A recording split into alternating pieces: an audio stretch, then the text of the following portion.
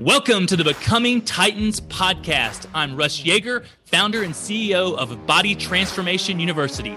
I help busy business owners and executives get a beach-ready body without killing themselves in the gym hours every day, giving up the foods they love, or taking away time from their family or business.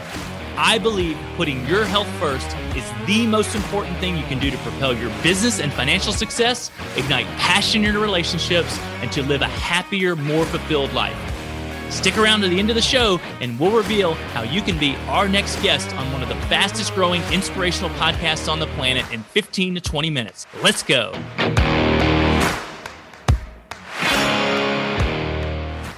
Welcome, Brian Bradley, to Becoming Titans podcast. So glad you're here. Could you tell our listeners a little bit about yourself and what you do? Yeah, thanks, Rosemary, for having me on and putting the podcast together. And what I do, I'm the senior managing partner of a national law firm representing high net worth and ultra high net worth clients, doing this really cool word called asset protection, where we just give clients peace of mind knowing their assets are going to be protected in case they meet a doomsday scenario or everything goes belly up and they're going to lose everything. And then on the opposite side of it, I really got into, I like investing in business, and I work also as a business and life coach and helping people manage their mental state a little bit better so that when they are successful and need my legal services, they don't mess it all up. That would never happen.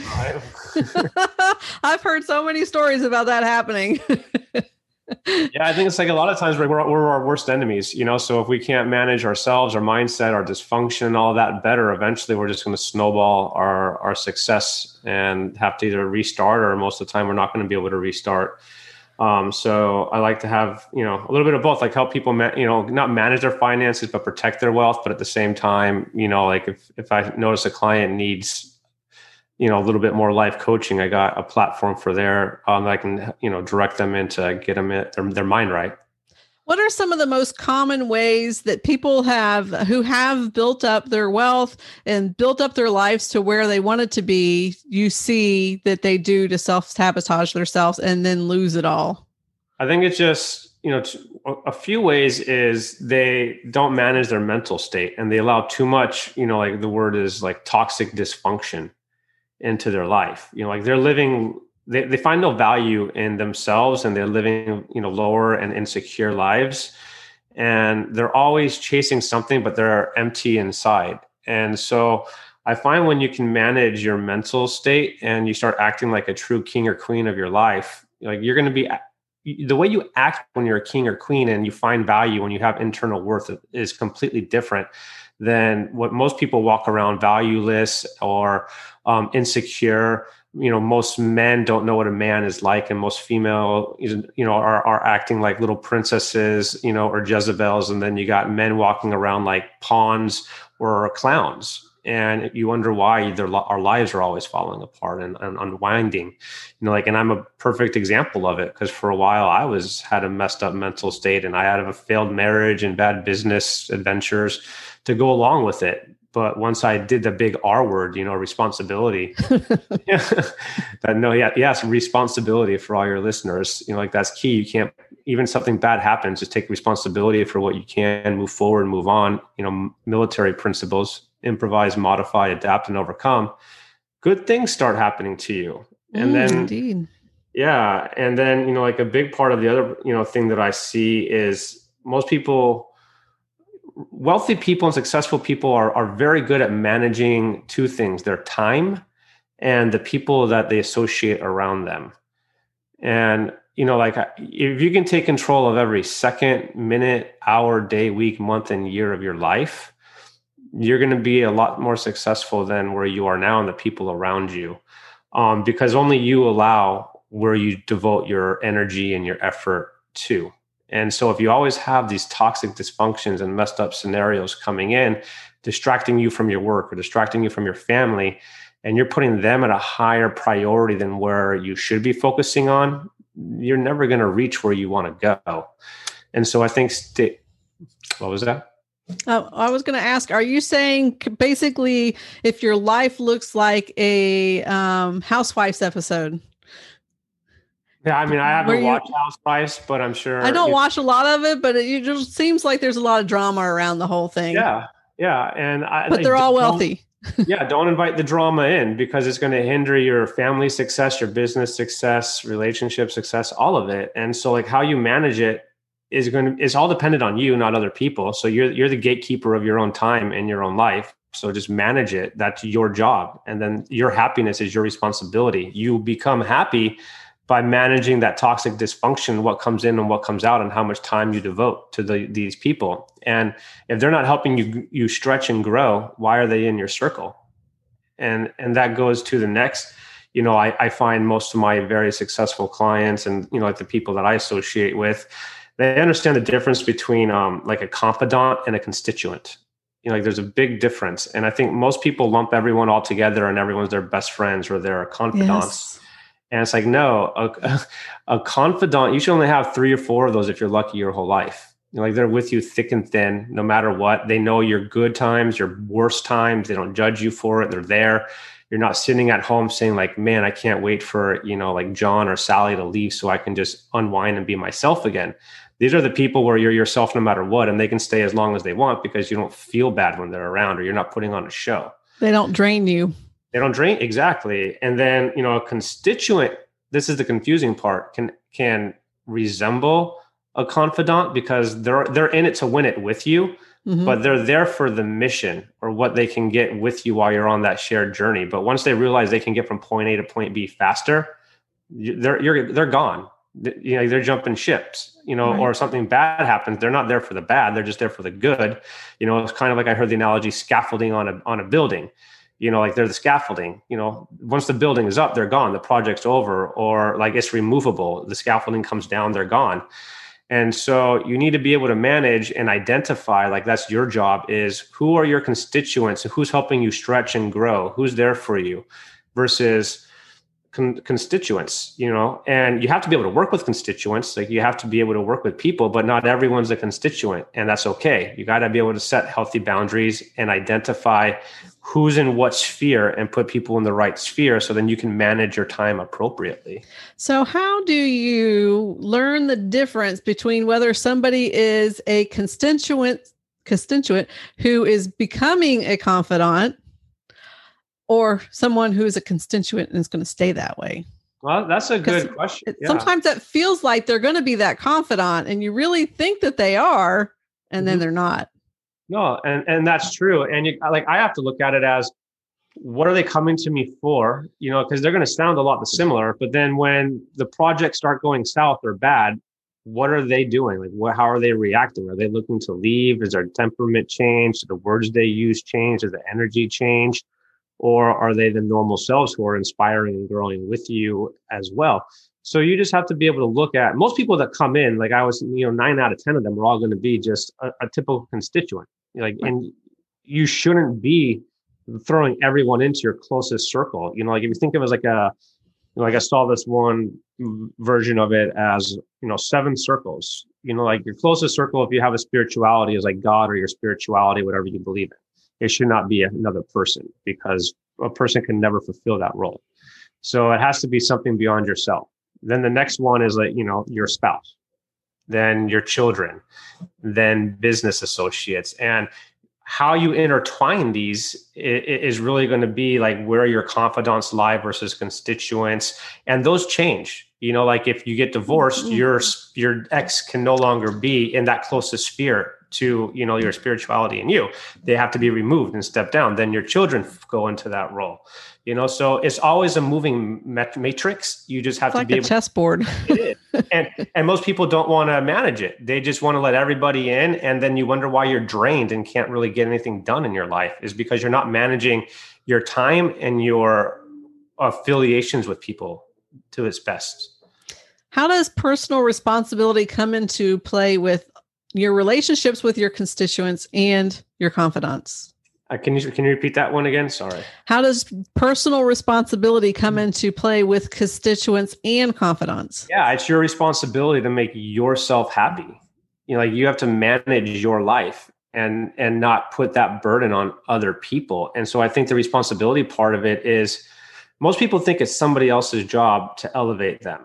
Or if something goes wrong, well, it wasn't pass the buck. It wasn't my fault. No, like even if it wasn't your fault, find out something to grow from it, a silver lining, take the responsibility of growth on that and move on. And then assess the situation, but don't pass blame. And if there is blame to be passed, identify it. Is there something that can be worked with and fixed with or not? And then the way you do with it with people in your sphere is when you come to them and you talk to them about it, if they're going to fight with you and argue with about it, probably a bad person to have in the long run. Like you may need them for that project, but then once the project's done, they're a constituent. Like, they're gone. Like remove them, replace them. And so I think it just goes back to the R word. Like you're responsible for your happiness. You're responsible for your time and how you manage your time. You do those two things really successfully, you're going to have higher quality people in your life. Your time's going to be freed up to do what you want with it. You won't be drained at the end of the day. So you'll have more energy to get your work done and focus more. And so those are like, I find in business and in life, the two things that are mismanaged the most is your time management and identifying people and putting them into the wrong spheres.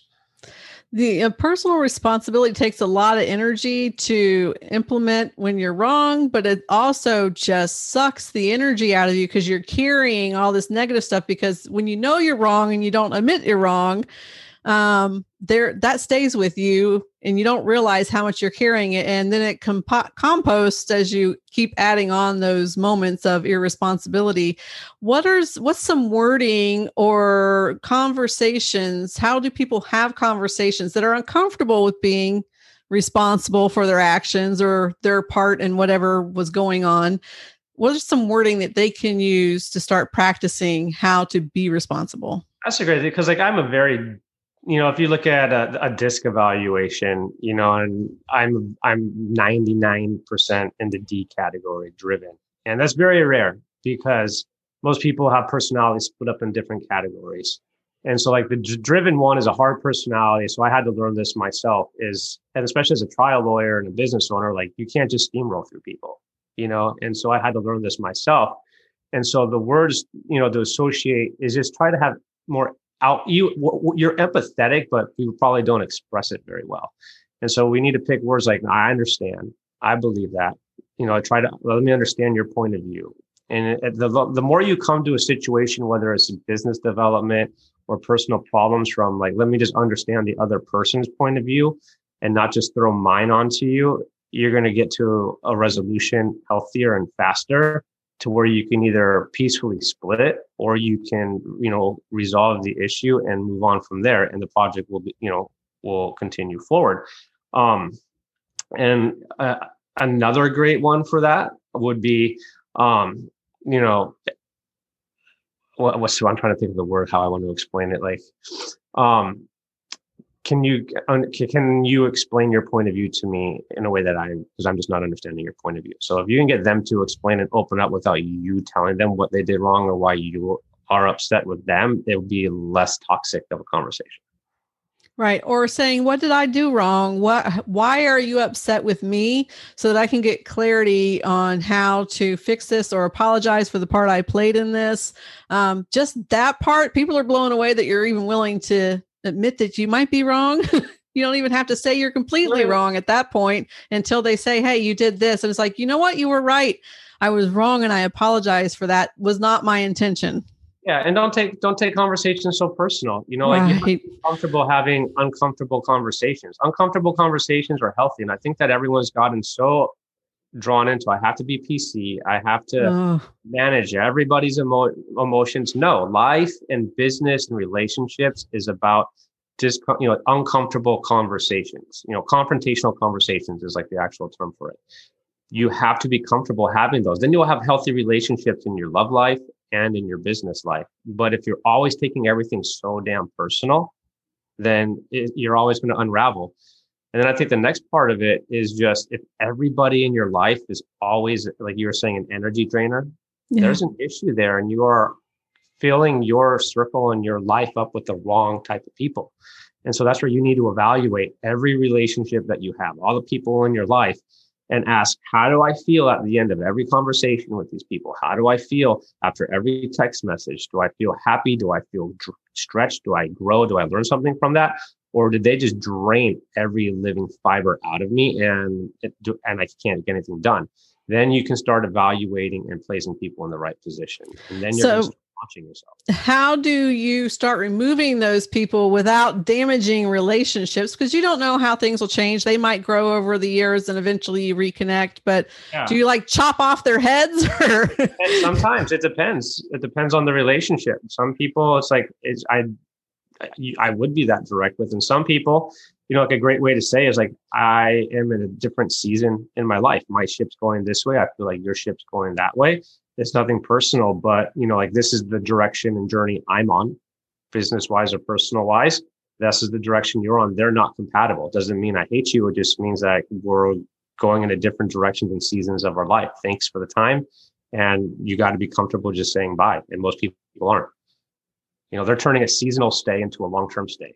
It's a very uncomfortable thing to do. I've done it once or twice, and it's really, really uncomfortable to be that honest and that blunt. But it's also, you can do it compassionately. Like this one particular friend approached me. It's like, you really hurt me. You did this, you did that. And I'm like, I had no idea I did that. And they're like, moving forward, do we want to keep this relationship? And there was this couple weeks of just nothing. And I'm like, okay, I'm assuming you don't want to keep the relationship. So I'm going to help you out here. Yeah. And it's good to have, you got to have the conversation, but then, process it a little bit and the needs faster. And I think adults will value the direct conversation about it, They and do. The ones, individuals who are insecure, their insecurity is not your problem. Right. So don't take that on you. Your job is to manage you. And then use the words that aren't going to offend somebody. But a direct, polite conversation is not rude or offensive. Somebody who's insecure might see it that way, but again, that's not your problem. So take that burden off of yourself and just manage the words you use, try to come from empathy and understanding. And then you should be able to have a decent conversation with an adult. When somebody points out something in the way you're saying thank you for letting me know I wasn't aware, they're like blown away.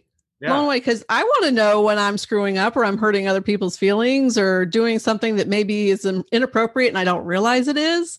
Yeah, well, but it is really hard to do that. It is. We're all different. Yeah, we're all different people. We all have different upbringings. We all communicate differently.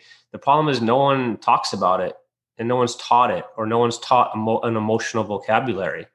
And so if you increase your emotional vocabulary and you get comfortable saying, oh, what you did bothered me because this and this, most likely they'll be like, oh, Rosemary, I didn't even mean it like that, and you understand each other at a deeper level, and it will help the workspace. It will help your relationships in your life. And it's just a matter of being able to have confrontational, uncomfortable conversation. I don't mean confrontation in the sense we're going to get into fisticuffs. No, we're not going to throw names at each other and tell us how awful we are. Yeah, a confrontational conversation is, I'm upset, you're upset, and we're having a conversation about it. That is a confrontational conversation. It's just the definition of it. And you just need to be able to manage those and be comfortable in that situation, and have an adult conversation without getting your feelings hurt. And it feels really good when you can close out a relationship like that. And it's like, okay, I think we're done for right now for where we're at in life. And it just feels better to move on that way, as opposed to cutting off their heads. Yeah. Or sometimes people just need to be put on pause, and then they need to do their own work. And then when they do their work, the relationship will come back in and evaluate and even be better. But it's not your job you can only, take a horse to the croft and have them, you can't force them to drink though. So at a certain point, you have to be able to cut that and put it on pause and then see what happens and develop from there. And all this takes practice. Not just it does. It takes practice, but it's a matter of being more comfortable to do it and identify it. But the starting point, in all honesty, is not with the other people. It's with you and finding, this is my must-haves. These are my I can't haves. Mm-hmm. This is my value. This is my sense, my worth. This is the journey of my life, my why, my purpose on this planet. Once you identify those things, the rest of it starts falling into place pretty quick, because you'll say, I value myself way too much to be dealing with this right now. Thank you, but no thank you. So how have you, going back to the beginning of the podcast, when you say that, there's people that they build their wealth and then they lose it all, how have you seen this personal responsibility of being the queen and king of your life changed their lives, and were they able to rebuild their wealth, or did it just change their life to where they're happier and have a better quality of life? I think it comes to like raising both, like it comes to how they set up their money in the first place, because kings and queens manage money better. Like they understand what money is, money is a tool that can then help the kingdom survive. And you can't just like, I got $100, I'm gonna go spend $100, because then what are you going to do when there's a famine? How are you going to feed yourself? But most people don't think about that. I got money, I'm going to go spend money. And that's not how people manage a kingdom. So it comes down to, how do you preserve your wealth when you get it? How are you developing wealth? How are you developing your mind, mind, body, soul? What are you doing on that level of it? So really successful people, you see them meditating daily, reflecting, having confrontational conversations, but healthy, and they know their value. So they're never going to put themselves in these situations where they're going to be taken advantage of, because they don't even invite those people in around their life. And when those people do come around, those people generally are so insecure to be around a truly strong human being. They leave within a few days, or like within a minute of having a conversation, because they can't sustain a conversation with you. True. That is the truth. No, like that's a truth bomb. Yeah, very strong, confident people detract people who have no value in themselves or uncomfortable in a normal conversation. Yeah, absolutely. I agree with that 100%.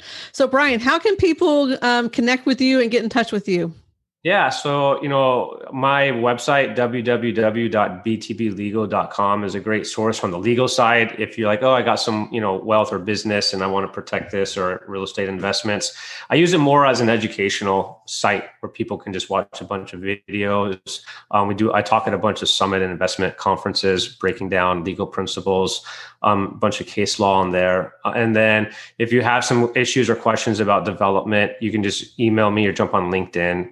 My email is Brian, Brian @btblegal.com. And, I affiliate with, I love the Tony Robbins program, just have amazing material there. And then Dave Ramsey and a few other guys, and Bishop RC Blakes Jr., like King and Queens, platform there. Those are like, my three that I like to affiliate with to help people get their lives and finances on track.